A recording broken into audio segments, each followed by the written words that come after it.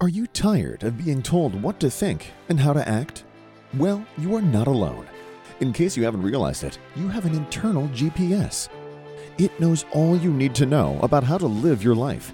So it's about time you stopped letting the media and the government tell you what is true for you. In fact, it is exactly that time. It's time to think for yourself. And here to make sure you're doing just that is your host, mediator, author, and lawyer, Carol Gold. Hi, it's Thursday, April 20th. I'm Carol Gold, and welcome to Think for Yourself. Again, sorry for the delay in getting a podcast up last Sunday, but my health has been a little bit of a challenge. However, I'm back now, so let's get to it. I'd like to discuss LGBTQ plus one and mental health.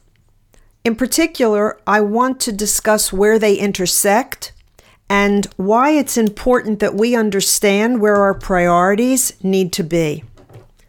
So recently, and when I say recently, I would say that recently it's escalated, but for quite some time, the issue of LGBTQ plus one has been front and center in our culture.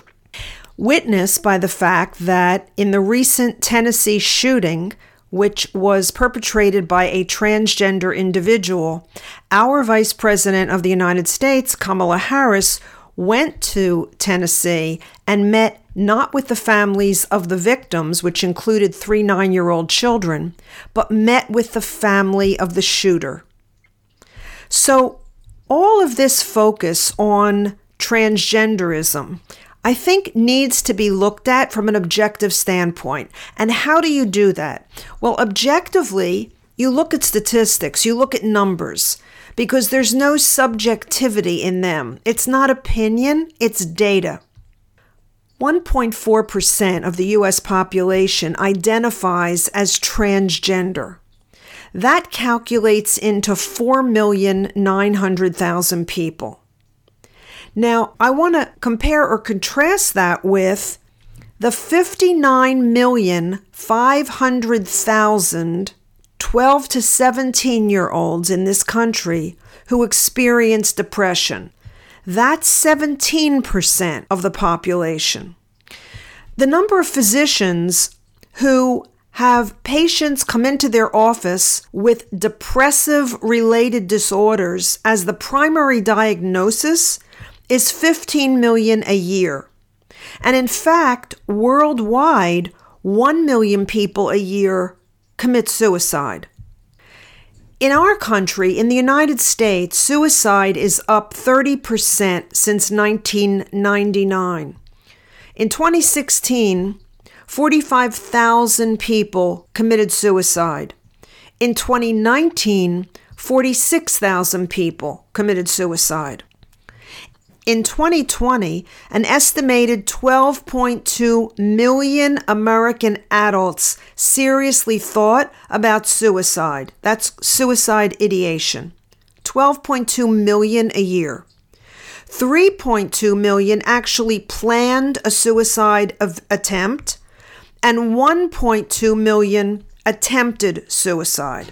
So let me just, for the moment, not that I'm done with statistics, but let me for the moment just go back to those numbers of transgender people. 1.4% of the population identify as transgender versus 17% of the population which experience depression just in the age bracket 12 to 17. And suicide being up in this country 30% since 1999. And finally, again, recapping, 12.2 million Americans seriously thought about suicide in 2020.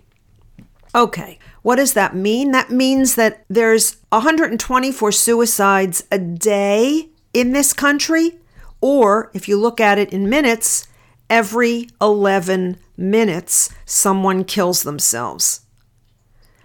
Now, let me try to intersect the LGBTQ plus one issue with mental illness. Because I'm not saying here that every person who is LGBTQ plus one identified is mentally ill. But I am saying there's an important crossover, and that's this. Data indicates that 82% of transgender individuals have considered killing themselves, and 40% have attempted suicide, with suicide attempts being highest among transgender youth. So my question is, after all of this data, how many of those who identify as transgender have mental illness? Well, of the 4,900,000 who identify as transgender, remember, 82% of them have contemplated suicide. That's about 4 million of them. Of that 4,900,000, 4 million of them have contemplated suicide. Now, put aside whether that's because they're mentally ill or because they are treated poorly by society and driven to the point of contemplating suicide. Because it doesn't matter whether it was because they're mentally ill or because they were treated poorly and decided to try to kill themselves. That means they have an emotional problem regardless of cause. That means they have an emotional problem regardless of causation, which is what mental illness usually is. That's what mental illness is. It's an unstable mental state, regardless of cause. They have a difficulty coping regardless of cause. So even the transgender community needs a focus and needs help as it relates to mental illness. Yet, on March 24th, President Biden declared Transgender Awareness Day. My question is, where is President Biden on mental illness? Because we clearly have a mental illness problem, both in the culture generally and specifically in the transgender community. This topic is very dear to me. Why? Well, I've spoken about it in prior podcasts. At age 24, I tried to commit suicide. And I came incredibly close to pulling that off. I was in an emergency room. They were pumping me out of the drugs. And probably only by the grace of God am I still here today. So mental illness, mental health, depression, anxiety, suicide, these are all subjects that are incredibly close to me. I've lived them. I've lived depression. I've lived attempted suicide. I've lived suicidal ideation. I've lived anxiety, mostly depression in my life, very little anxiety, but depression for sure. And depression is a lifelong challenge. This is all very dear to me. And so I've grown up. I've lived a life where I remember when mental illness wasn't talked about at all. It was a shame within a family. Back as, let's just say, the 1960s, the 1970s, the 1980s, this was not a topic for public debate or public airing. It was seen very much as a shame, almost the way that pregnancy used to be a shame among certain communities and perhaps the culture generally, if you go back far enough, meaning pregnancy of out of wedlock pregnancy, not pregnancy in general, but out of wedlock pregnancy. Mental health was a close second. You didn't talk about it. Families didn't talk about it. Friends didn't talk about it with one another. It was something that you kept to yourself. And I know because I lived through it. And slowly over time, it became something that was discussed. It became something that was not so shameful. Yet I would argue that depression is still something that very few people feel comfortable sharing publicly. Which is why, personally, over the course of my professional lifetime, I have made it a mission to talk about it publicly, to share my personal story, particularly among high school students, among young people, and also among adults. But my message has always been why there is hope, why there is a reason to be hopeful, and that what happens with mental illness is you lose the ability to do that.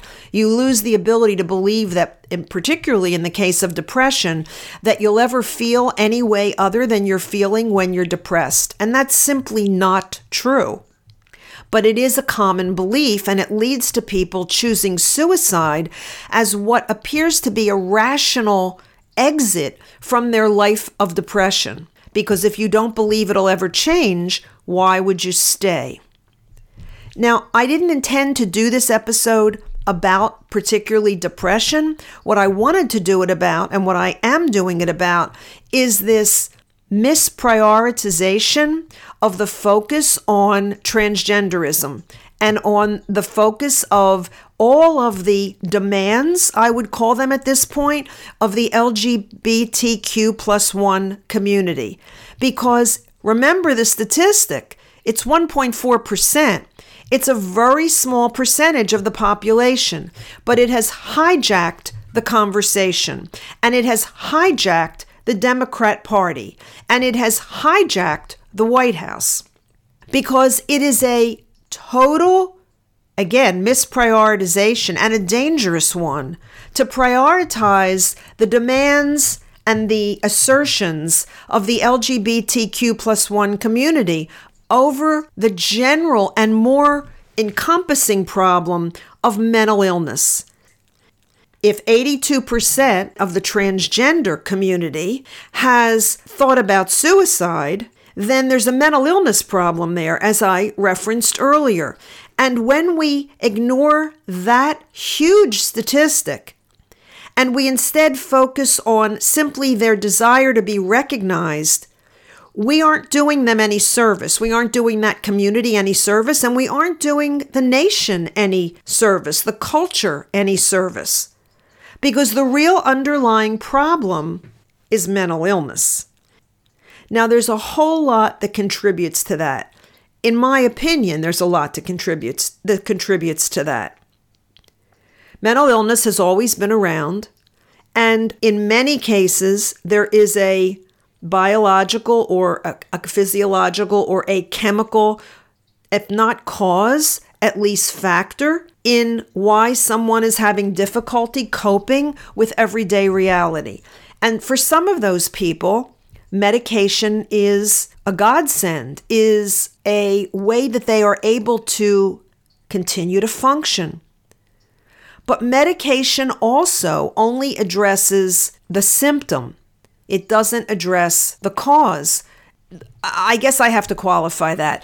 It may address the cause if there's a literal chemical imbalance. I'm not sure that pharmaceuticals are the answer, because if there's a chemical imbalance which is natural, my personal belief is that there's always a natural remedy for that, meaning something in nature to bring that back into balance. But we've fallen far away from natural remedies, and we tend to rely on the pharmaceutical companies. In those cases where it's not a chemical imbalance, where it's simply some emotional inability to adapt or to adjust to everyday living, there have always been factors that contribute to that. In every century, for as long as humans have walked the earth, there have been factors in everyday life that add to stress that for many people make it difficult to cope. And many people's reaction to that is either depression or anxiety. And in the extreme, people try to kill themselves. We can help in many ways, but we can also exacerbate the problem in many ways. We exacerbated the problem with COVID, with lockdowns, which in hindsight have to be one of the dumbest things we've ever done. Because a lockdown in response to a pandemic and a suspension of constitutional rights in response to a pandemic was a crippling and inappropriate course of action. It isn't that the founders of the Constitution didn't understand pandemics. They had multiple and repeated epidemics throughout the colonies during the time period when the Constitution was contemplated and drafted. They were very well aware of epidemics. They lost thousands of people in cities, and back then that was a huge number, proportionately to the millions we lost currently. So they were aware, but they didn't mean for the Constitution to be suspended when there was an epidemic. They meant for it to be enforced when there was an epidemic. So lockdowns were not only economically poor in their outcomes, they were poor in their outcomes as it related to mental illness, because teenagers were prohibited from social interaction. People were prohibited in general from social interaction. Kids missed school. They missed years of learning. In some cases, almost 2 years of learning. Certainly in most cases, 1 year of learning. And standards now have to be changed and benchmarks have to be changed in order to accommodate what has happened to children in their learning progression because of lockdowns. It also created incredible stress because it destroyed millions of businesses permanently throughout the middle class.